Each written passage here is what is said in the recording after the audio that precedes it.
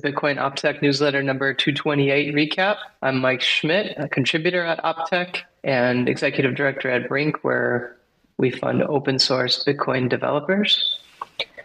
Hey, Merch. Hi, I'm Merch. I am also an Optech contributor, and I work at Chaincode Labs. All right. Well, we have one news item this week, a few releases, and 5 PRs to review. All right, let's jump into the newsletter. So Antoine Riard posted to the Lightning Dev mailing list a proposal around reputation credentials to mitigate jamming attacks. And so we've had a couple of discussions on this recently, but as a quick overview, in Lightning, you have channels between nodes and a couple of potential attack vectors under a class of attacks called channel jamming attacks are either filling up the limited HTLC slots for between particular nodes, or filling up the value or liquidity in those channels. And so both of those types of attacks are called channel jamming attacks. And we had some research that Clara and Sergey had published a few weeks ago, and Clara came on and discussed some of that on Recap. I think that was 226, about some of the research that they've done and some potential recommended paths forward. And Antoine has a post here to the Lightning Dev mailing list that sort of builds on that and comes up with a credential-based reputation proposal. And I think he has some sample code as well, and some documentation around a spec for this particular approach. I'll pause there and Merch. Any comments on framing this up before we move forward with the proposal? Yeah, let me rephrase that. I think it's more of an alternative approach rather than building on top of what we heard about 2 weeks ago. Let me say one more thing about jamming. So as you said already, you can either block all the slots in a channel, which is the number of payments that can be in flight at the same time, which we store in hash time lock contracts. So for each payment that is being forwarded at a time, we have one hash time lock contract in flight. And so we distinguish slow jamming and quick jamming. Slow jamming being somebody fills up one of those limited resources, either the slots or the value, the forwarding capacity, and holds it for a very long time. Or quick jamming is just very quickly doing a rapid succession of many payments and temporarily locking up the limited resource. So these two things require different types of fixes, as we heard about 2 weeks ago. For the slow jamming, we noticed that very quickly that, well, somebody's holding our resources and they're not giving them up, and they're keeping it for a very low time. So it's easy to recognize, but to rectify it is we just need to find out whether or not we want to give resources to people in the first place. So that's where reputation might come in. And the quick jamming one is we just try to get people to compensate us for every attempt of a payment through our channel with an upfront fee. So these are the mitigations from our proposal that we heard 2 weeks ago. And I think that's relevant because I think the new proposal by Antoine is maybe best understood by putting it into the context of the previous. All right, back to you. Yeah, thanks for elaborating there.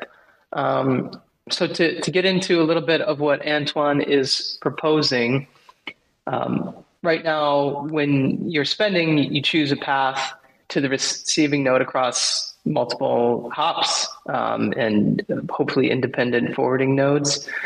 And you can describe instructions about how to forward that on and who to relay next. And there's all kinds of encryption so that everybody only sees the minimum amount that they need in order to perform that routing.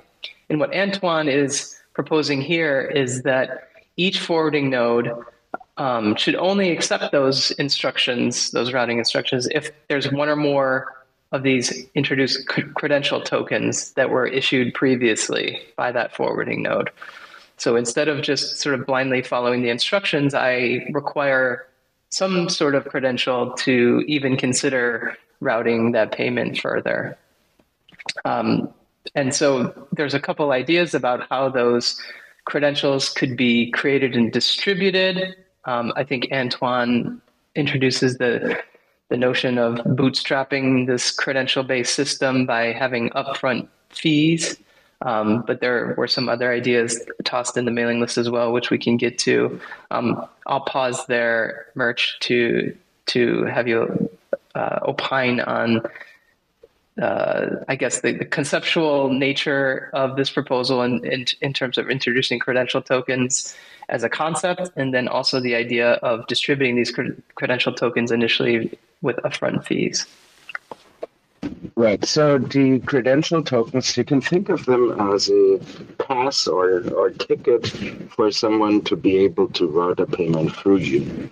And you, as a forwarding node, would basically create a Chaumian token, a blinded token that you hand to a potential sender, and they hold on to it until they want to use it, and then they show, oh, I have a pass, I can send a payment through you. I think what clearly can be said at that point already is the whole introduction of another pass system or credential system will introduce a lot of complexity because you now have to have a way to acquire them. You have to store them, but remember like what they were for and how much payment they can allow to pass through. I think the acquisition of them is going to slow down and maybe be a UX issue, especially for someone like a mobile client. I honestly, so Lightning is not my main focus of interest, so I'm spitballing a little bit here, and I've also not followed the whole discussion. I've read into it a little bit now, but so if I'm saying something wrong here, please feel free to correct me. Either now or later on our Twitter thread. But the notion that if you're a mobile client and you're only online occasionally, and then when you want to make a payment, you first have to find a route and then acquire tokens for each hop along the route, seems to me like a huge increase in complexity. The benefit that I've perceived that this proposal has so far is where the approach we heard 2 weeks ago would require you to pay upfront fees that are unconditional and are paid on every attempt for a payment. With these tokens, you do get some passes and you have to acquire them once, but they are returned to you or you get new tokens whenever you make a successful payment. So while you have to sort of buy yourself or make an effort to be credentialed for the first time, after that you can continue to send with the tokens that are returned to you.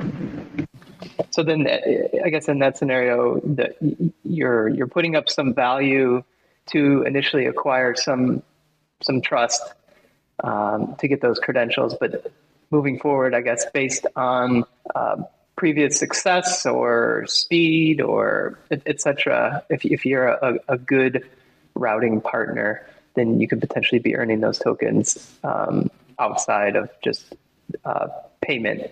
So it does become, I guess, then a reputation-based system after that initial bootstrapping, which is somewhat similar to the research we talked about previously, right?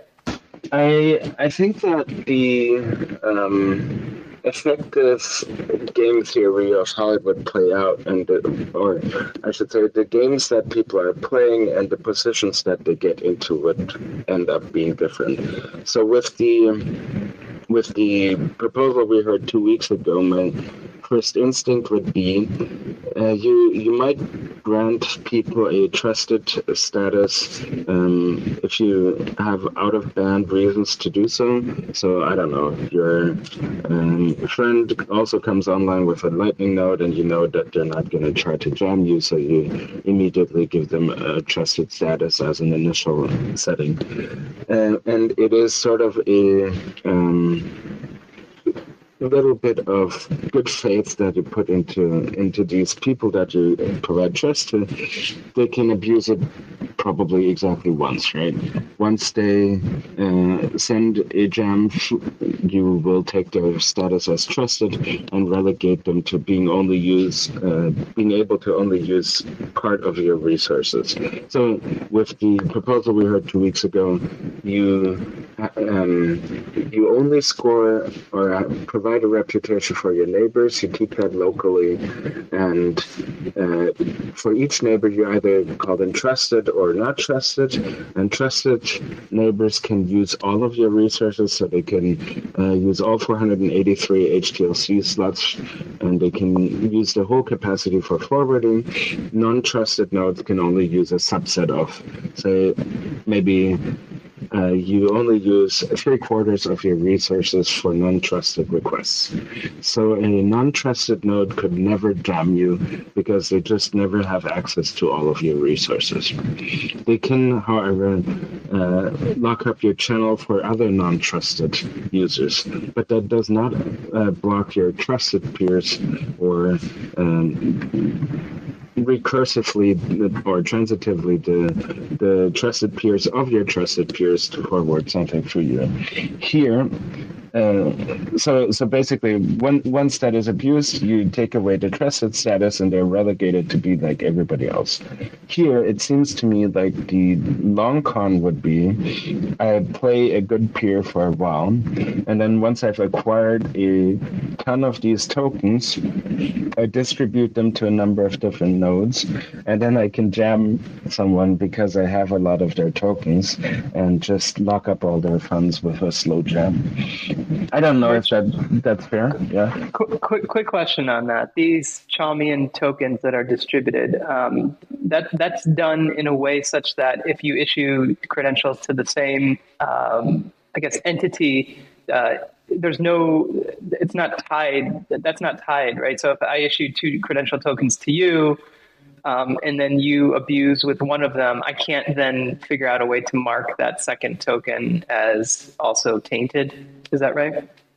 Correct. So they're supposed to be blinded, as in the person that handed them out for their node or the node that issued them can recognize, yes, this is a token for me, but he does not know where it came from. They're fungible between each other, and they're not signed over to a specific recipient. I think there was something in the mailing list that they could be assigned to a specific node, so that basically both sides are locked in, but I think you can't really. That would make the UX a lot worse. Also, yeah. Yeah. On a similar note, we noted in the newsletter that I guess Clara actually brought up the whether it was transferable between users, and then all of a sudden you get this marketplace of credential tokens. Yeah, but it sounds like because those tokens are issued in a blinded way, that even if there was a marketplace, you'd have to be trusting the person selling you these credential tokens to not spend it, because there's no way to prove the chain of ownership or prove that they couldn't use that token again in the future. Right, and the issue of the token, of course, sees we keep saying token, and maybe in the context of cryptocurrencies, token is a bad term to use because it could get confused with shitcoins. But what we're really talking about is this credential pass. But why we say token is because it's based on an idea of a Chaumian eCash token. I think. So, yeah, the server sees the token when they create it, and there's no way to prove that they didn't hand it out to multiple people, or that they at some point just stop accepting all of the tokens that they gave out, or that they start charging more credentials for the same amount of forwarding, or anything like that. There were a few examples of criteria that you might use to distribute credential tokens either initially or in an ongoing way. And you could really use any criteria, like you said, if I know you, I could just give you a bunch of these credential passes or credential tokens, based on that. It doesn't have to be algorithmic or anything. But one route that was mentioned that I was curious of your opinion on, and I think that Antoine mentioned that there would need to be more research into this, but the notion of UTXO ownership proofs. What are your thoughts on that, and on something like that as a criteria to, I guess, earn these credential passes? I think that this ties into into a push of trying to make Lightning more private. Currently, when people create a channel, they have to put up a commitment transaction, and basically they show everyone and tell everyone, we have a channel here, and this channel belongs to that UTXO. This is the UTXO that we use to establish the channel. So of course, this creates an on-chain footprint that directly links this pseudonymous, like the name of the channel, the node IDs of the channel that are involved, the two channel owners, with an on-chain UTXO, right? So there have been some ideas flying around on how we could be able to prove that we have a UTXO as the two channel owners without revealing which UTXO this is exactly.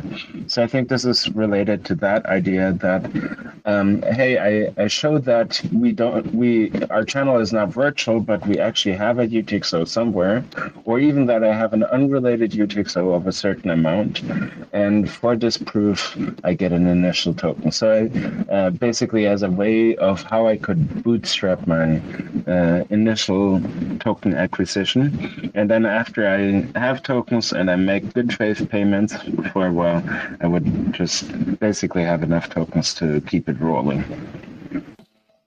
Makes sense. Anything else you'd like to comment on this proposal? It sounds like we don't like to get too opinionated here, but it sounds like you're preferential to a local reputation based channel jamming attack mitigation versus sort of spilling over a lot of logic into these tokens and potential marketplace and having things outside of the node itself and additional things to keep track of, etc. Is that right?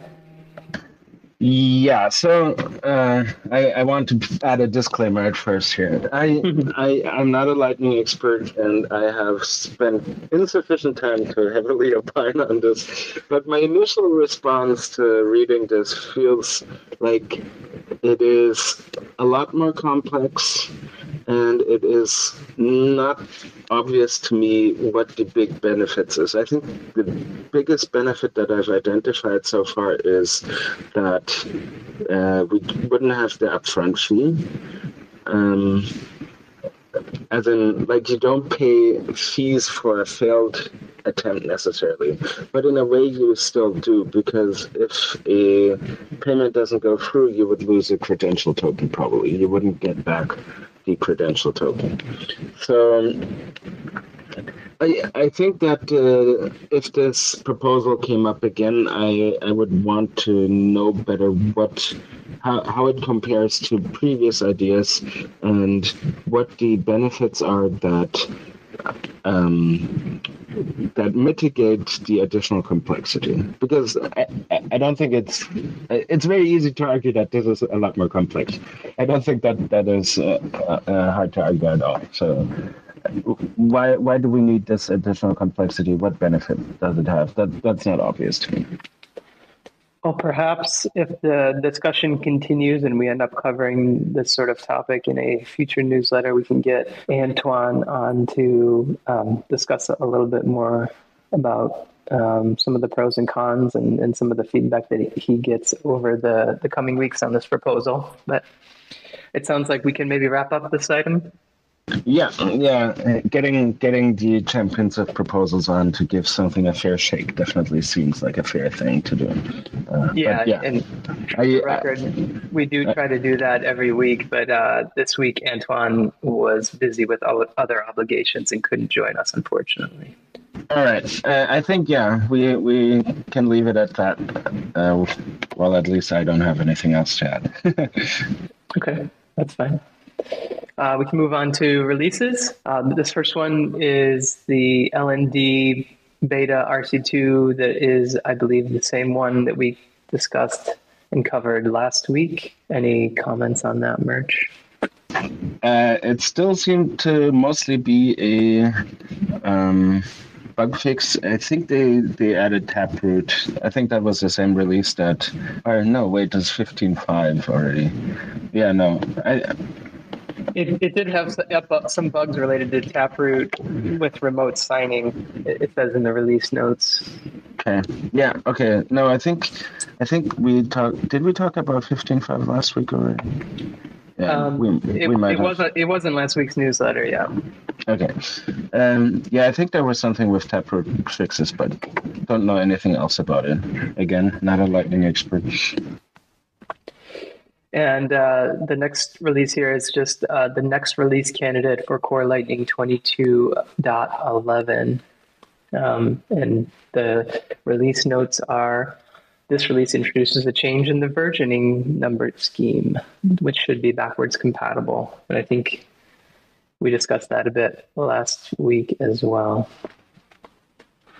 Yeah, actually, I looked around last week, and people that are interested in what else is in this new major release, from the release tag itself, it's a little hard to find, but look at the changelog.md in the main folder of Core Lightning, and you will find a actual write-up list of all the changes.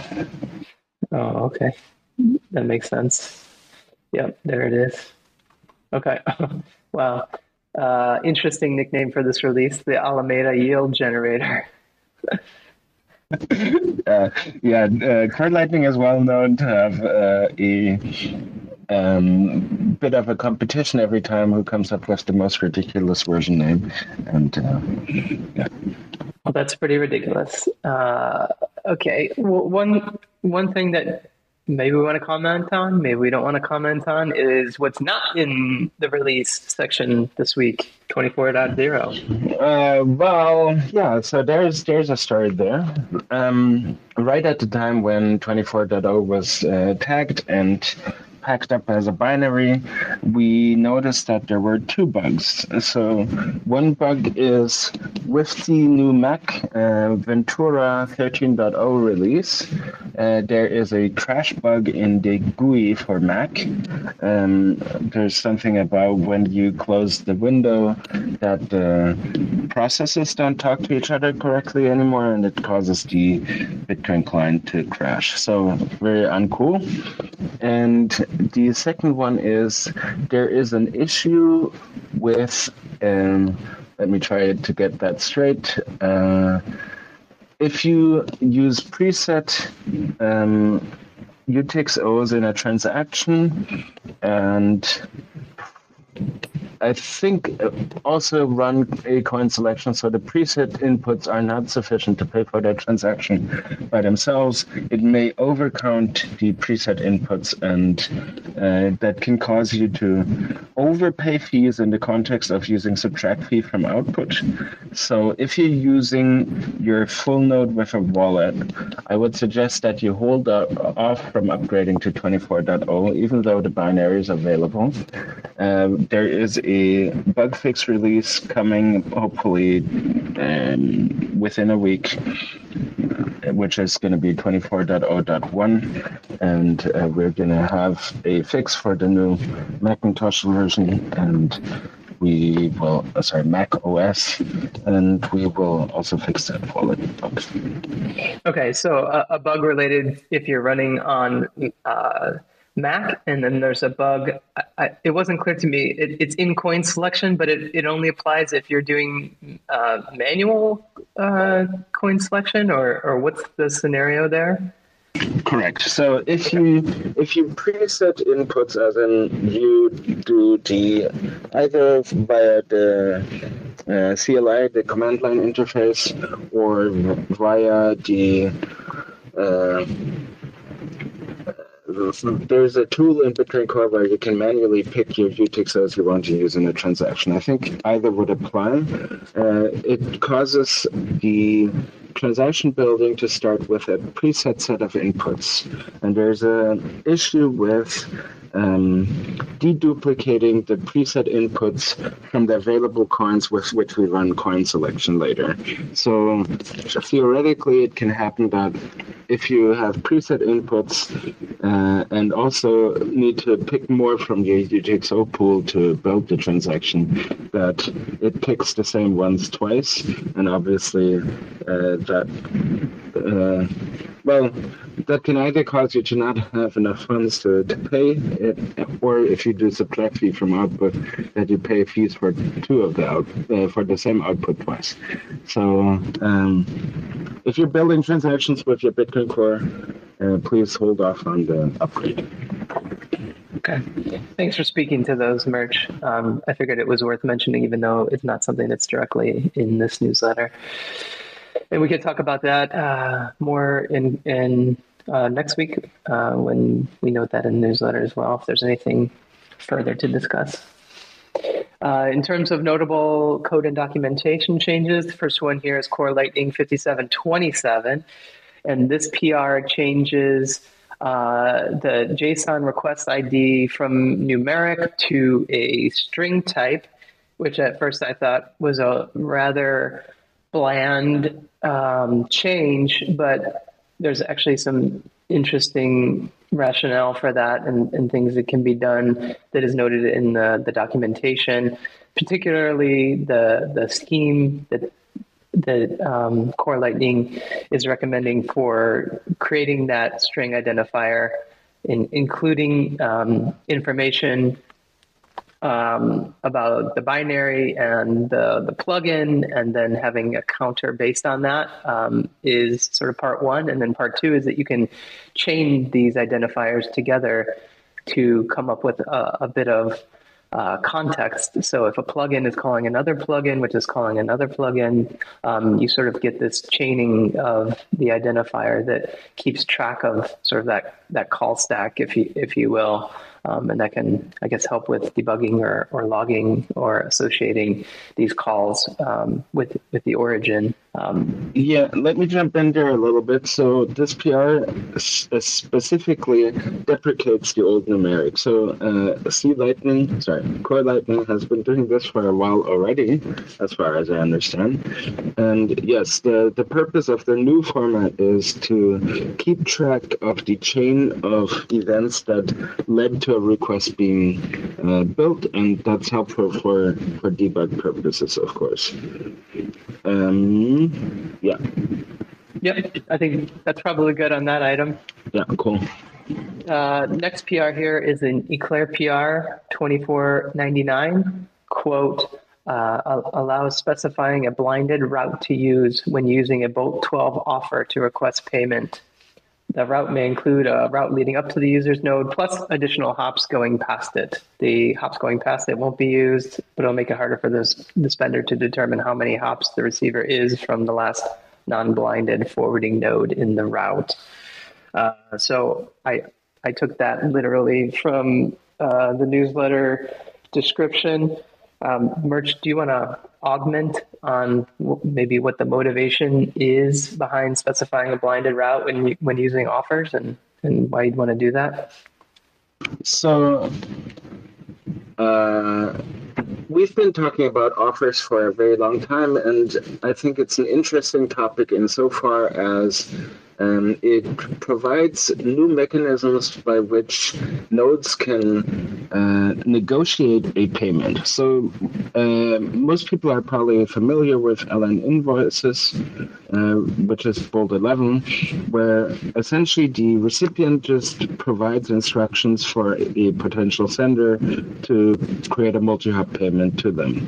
Encoded is a pre-image that the sender will use to build up the chain of HTLCs, and the recipient, of course, has the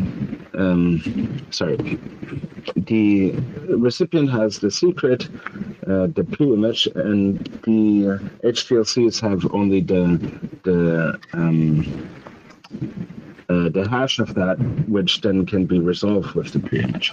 But anyway, with Bolt 12, you get a whole range of new things that you can do. So you can ask in-band across via the Lightning Network with Onion messages. You can send a message to a node and say, hey, could you please generate an invoice for me?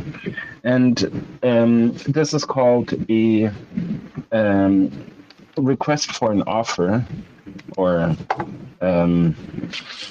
so or this mechanism is generally described as offers. I guess, you know what, I really need to read up more on Lightning if we're doing so much Lightning every week. Anyway. We really are, aren't we?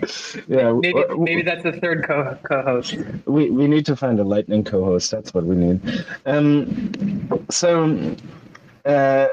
This is pretty popular among a number of implementations, but it's gotten a little pushback from Lightning Labs, that not necessarily because it's a bad idea or just because they have different priorities right now that they want to spend their engineering resources on. So the other implementations have been pushing forward on implementation of Bolt 12. So Core Lightning, Eclair, and LDK also have been having here and there a news item. Hey, we can do this part of Bolt 12 now. We can do that part of Bolt 12 now. But as we've just seen with research this week, about 90% of the nodes on the network are LND and don't support Bolt 12 yet. So it's kind of fun to see how Bolt 12 is getting picked up by slowly by this subset of the network, and I hope that eventually it will also encourage Lightning Labs to follow suit and start offering more Bolt 12 features. Anyway, this request specifically now, one of the big benefits of Bolt 12 that it enables is it provides the recipient with an ability to get more privacy. Usually with the Bolt 11 invoice, the recipient has just an invoice here and says, here I am in the network, find a route to me in order to pay me. So the sender has great privacy because they're building the route, and then of course it's a set of onion layers where each hop can only see the previous node that forwarded it to them and the next node that they're sending it to. And nobody can tell except who the endpoints are except the endpoints. So the sender only gets seen by the next hop as not even the sender, but just the previous node in the chain. And the recipient, of course, has almost no privacy from the sender because the sender knows who they're trying to send to. So with Bolt 12, one of the things that you get is something we call a blinded route. And the blinded route allows people to include essentially the last few hops already as an onion package in their invoice. So instead of knowing the recipient and building a path to the recipient, the sender now builds a route to the outer barrier of that onion package. So maybe if Zoe is the recipient, we would send it to Xavier 2 hops away because Zoe encoded a hop from Xavier to Yvonne to Zoe in this package, and it's not visible to the sender what the last few hops are.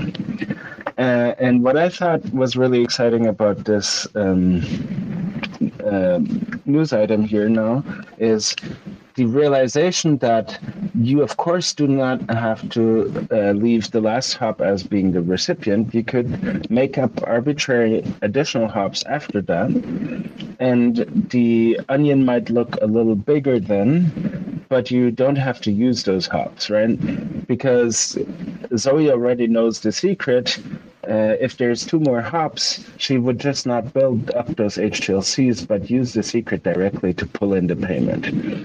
Anyway, I thought that was kind of fun to think. Yeah, I think the term that I saw in the PR was these dummy hops. So you could add these dummy hops at the end to obfuscate things a bit while actually having the ability to not pass those along, obviously, because those two after you are actually just dummies.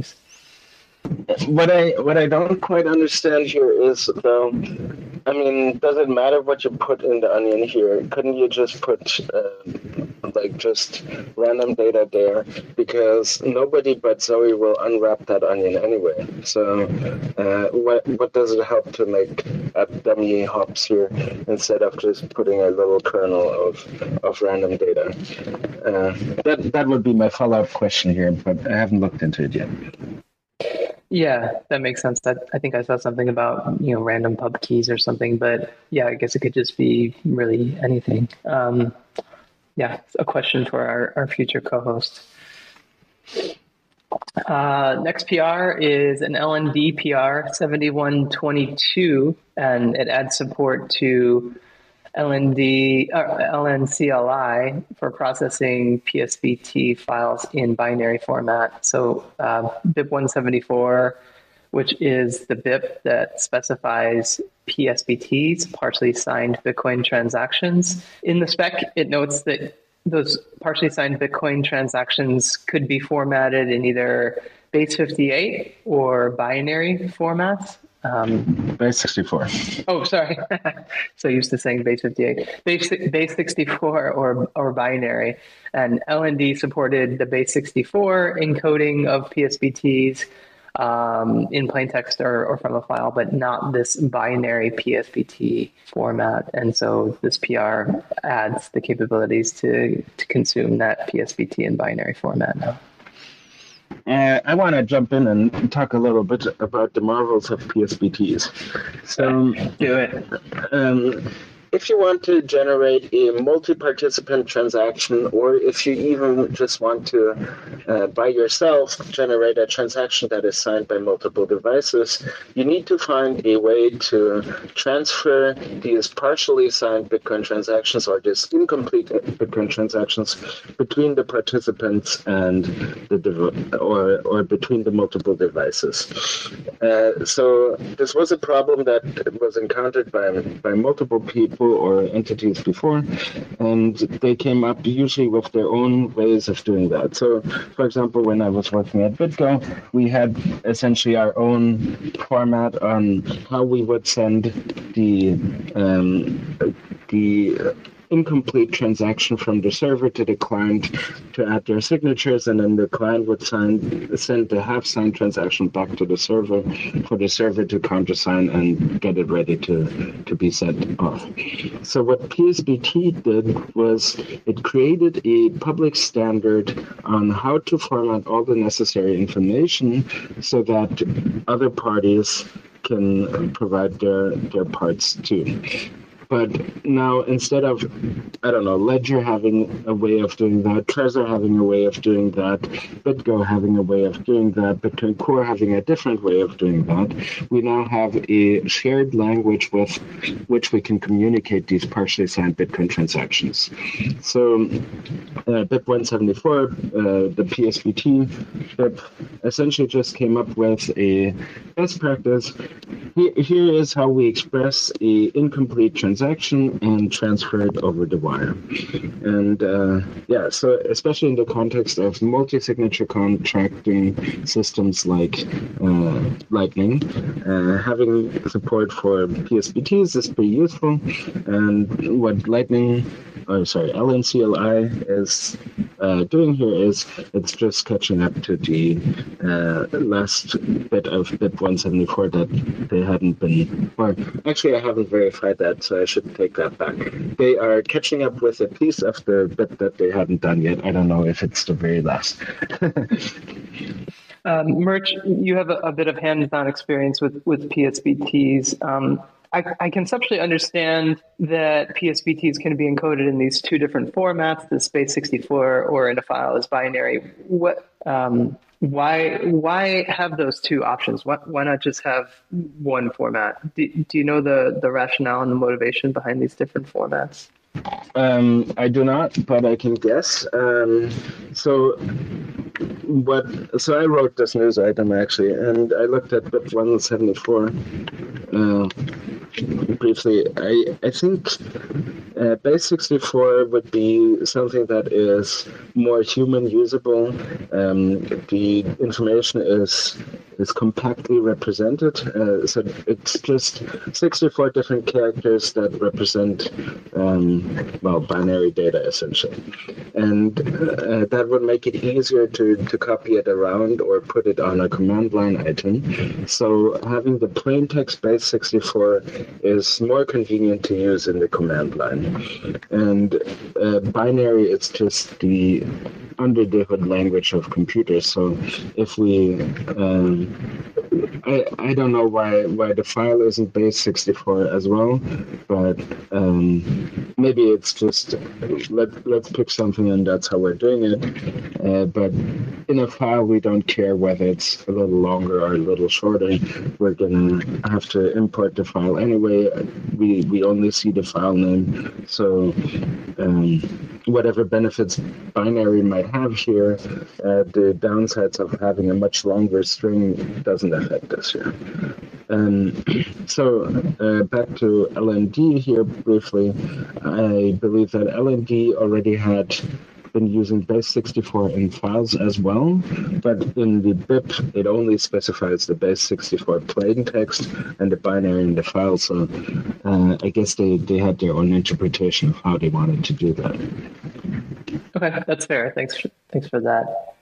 Next PR here, LDK 1852. And that allows LDK to accept a fee rate increase proposed by a channel peer, even if that fee rate isn't high enough to safely keep the channel open at the current time. And digging into this PR a bit, LDK, when potentially interacting with a channel peer that let's say is LND and uses different fee estimation techniques, that LND node may come up with a lower fee rate due to that. And because that fee rate may actually be too low in LDK's expectation, LDK, I believe, would previously close that channel. And what this PR changes is that instead of closing that channel at that already lower fee rate, at least take the slightly higher fee rate and close it at that. So this PR changes the behavior to accept that higher fee rate, even if it is lower than what LDK would recommend to keep the channel open, and then can close at that point. Merch, thoughts on that? Did you get a chance to dig into that PR and what Blue Matt was talking about with interactions with LND and their fee estimation? I have not dug into this deeply. So I think I want to take another spin at the underlying problem here. So when the network, as in the on-chain transaction queue, the mempool, starts exhibiting a lot higher fee rates, say, for example, if unnamed large Bitcoin exchange just decides to do all of their half-yearly consolidations in one afternoon and suddenly increases the average fee rates by a factor 7, then a Lightning node might say, hey, dear peer, I would like us to increase the unilateral closing fees on our channel in light of the current mempool conditions. And could we please renegotiate the state of our channel with new closing transactions that have a higher fee rate? So even if there's maybe not a payment being forwarded, nodes can always ratchet forward the state of their channel and create new closing transactions, right? So what is happening here is now the partner of LDK is saying, hey, I would like to increase the closing fees of our channel, which is a benign request because the closing fee is always paid by the closing party, I believe. So the LDK is now, instead of saying, yeah, but your fees are still too low and closing the channel, it's going to say, sure, I like the idea of having more security. If that makes you comfortable, let's do it. And I'm not sure. I think reading what we had written in our news item, a future change may close channels if the fee rate is still too low. I think that currently LDK does not hit it with a hammer yet, so it doesn't necessarily get shut down, even if the fee rate is too low still.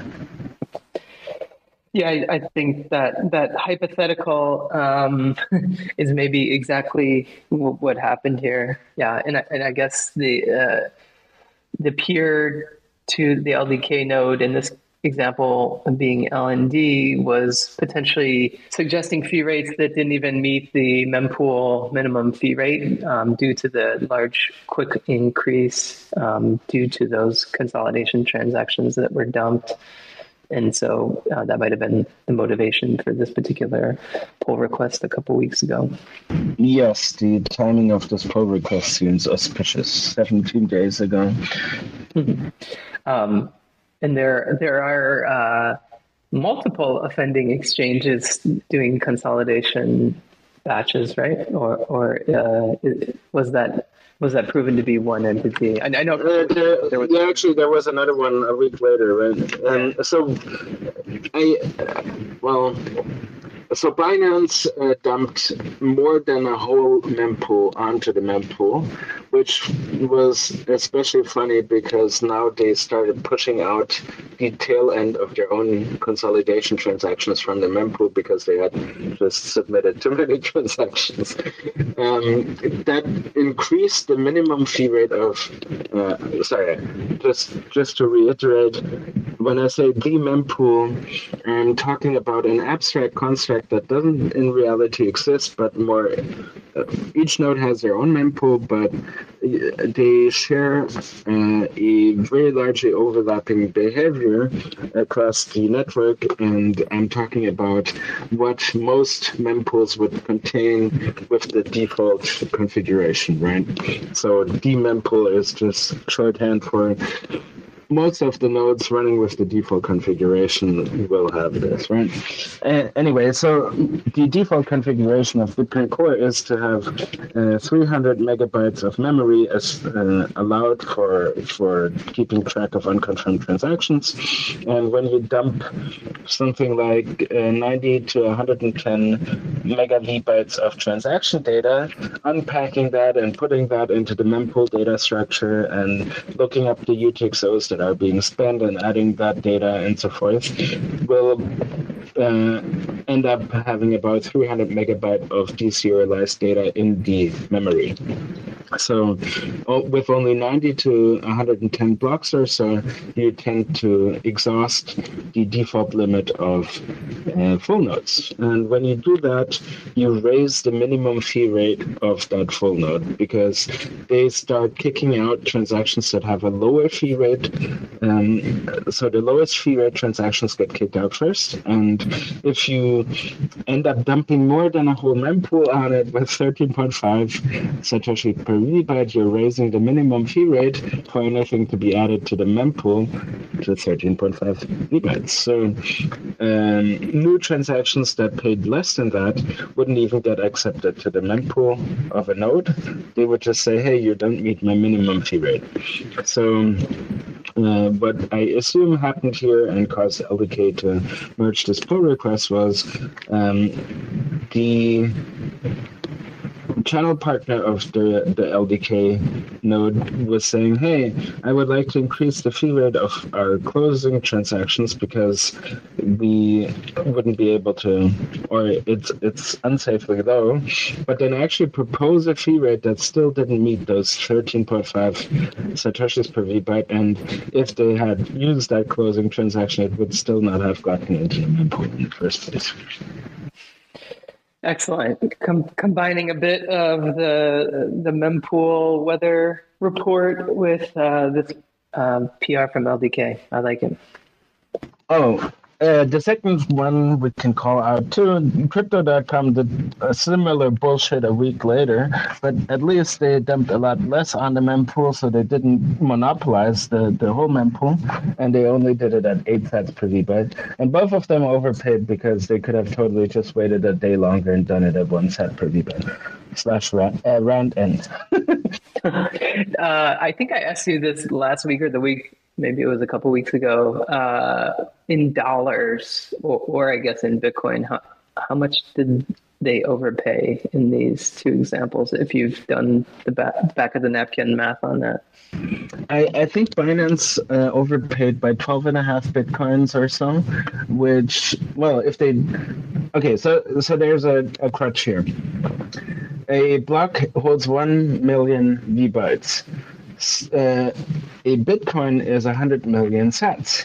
So if you buy 100 blocks at 1 sat per vbyte, you're paying exactly 1 Bitcoin.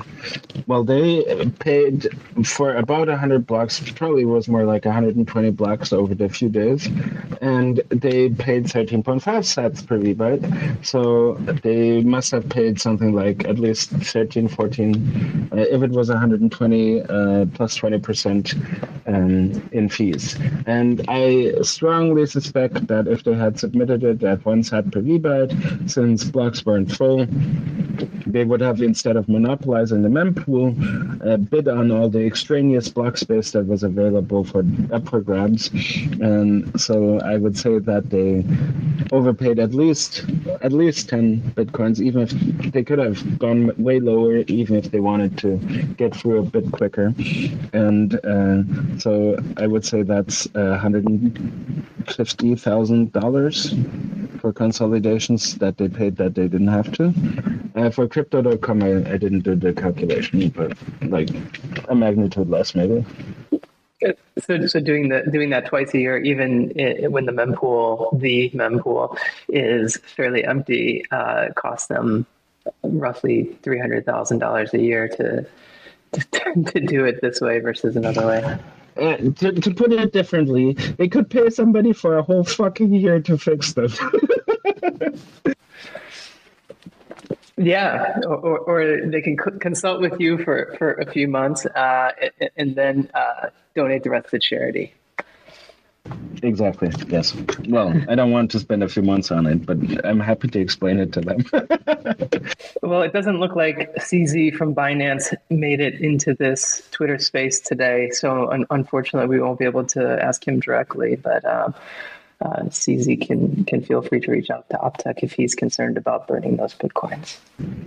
I mean, it means that they obviously are making too much money and it doesn't hurt them enough to fix it, but like when it gets into the range where you can pay a person for a year to work on this, it feels like, how about you just fix it once and then save that money? It's just sort of like I don't know, hard to watch. In merch, maybe I'm oversimplifying, but if they have some sort of a script that's going through and creating a consolidation transaction and then another one and another one, I mean, can you just add a sleep in there? I mean, is this just sleeping between broadcasting those transactions? And there you go. You trickle them out over a week or two. I mean, to be fair, they must be automatically generating a bunch of transactions. And since they're probably sending a ton of money around, I would suspect that somebody is creating those offline with a tool and then getting them all signed in a batch. So it's probably a lot more convenient to generate these all at once, and it probably involves some level of manual effort somewhere. But yeah, you could just generate them at a way lower fee, and then instead of dumping them on the mempool immediately, you could just trickle them out, and they would go through just fine, and they would cost a lot less.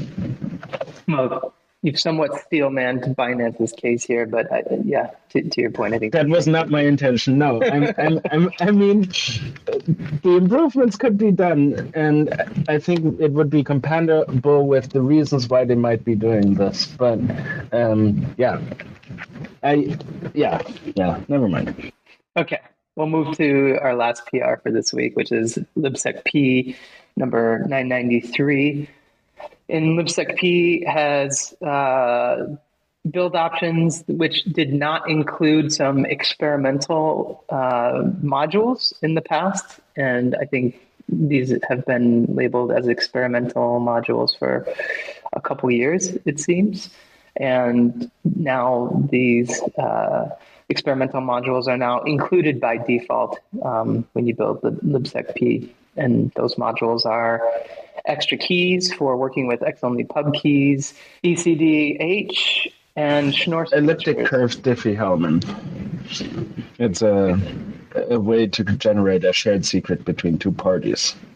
And so these additional modules, which were behind the experimental, are now default included. And there was some discussion about a fourth module potentially being built by default.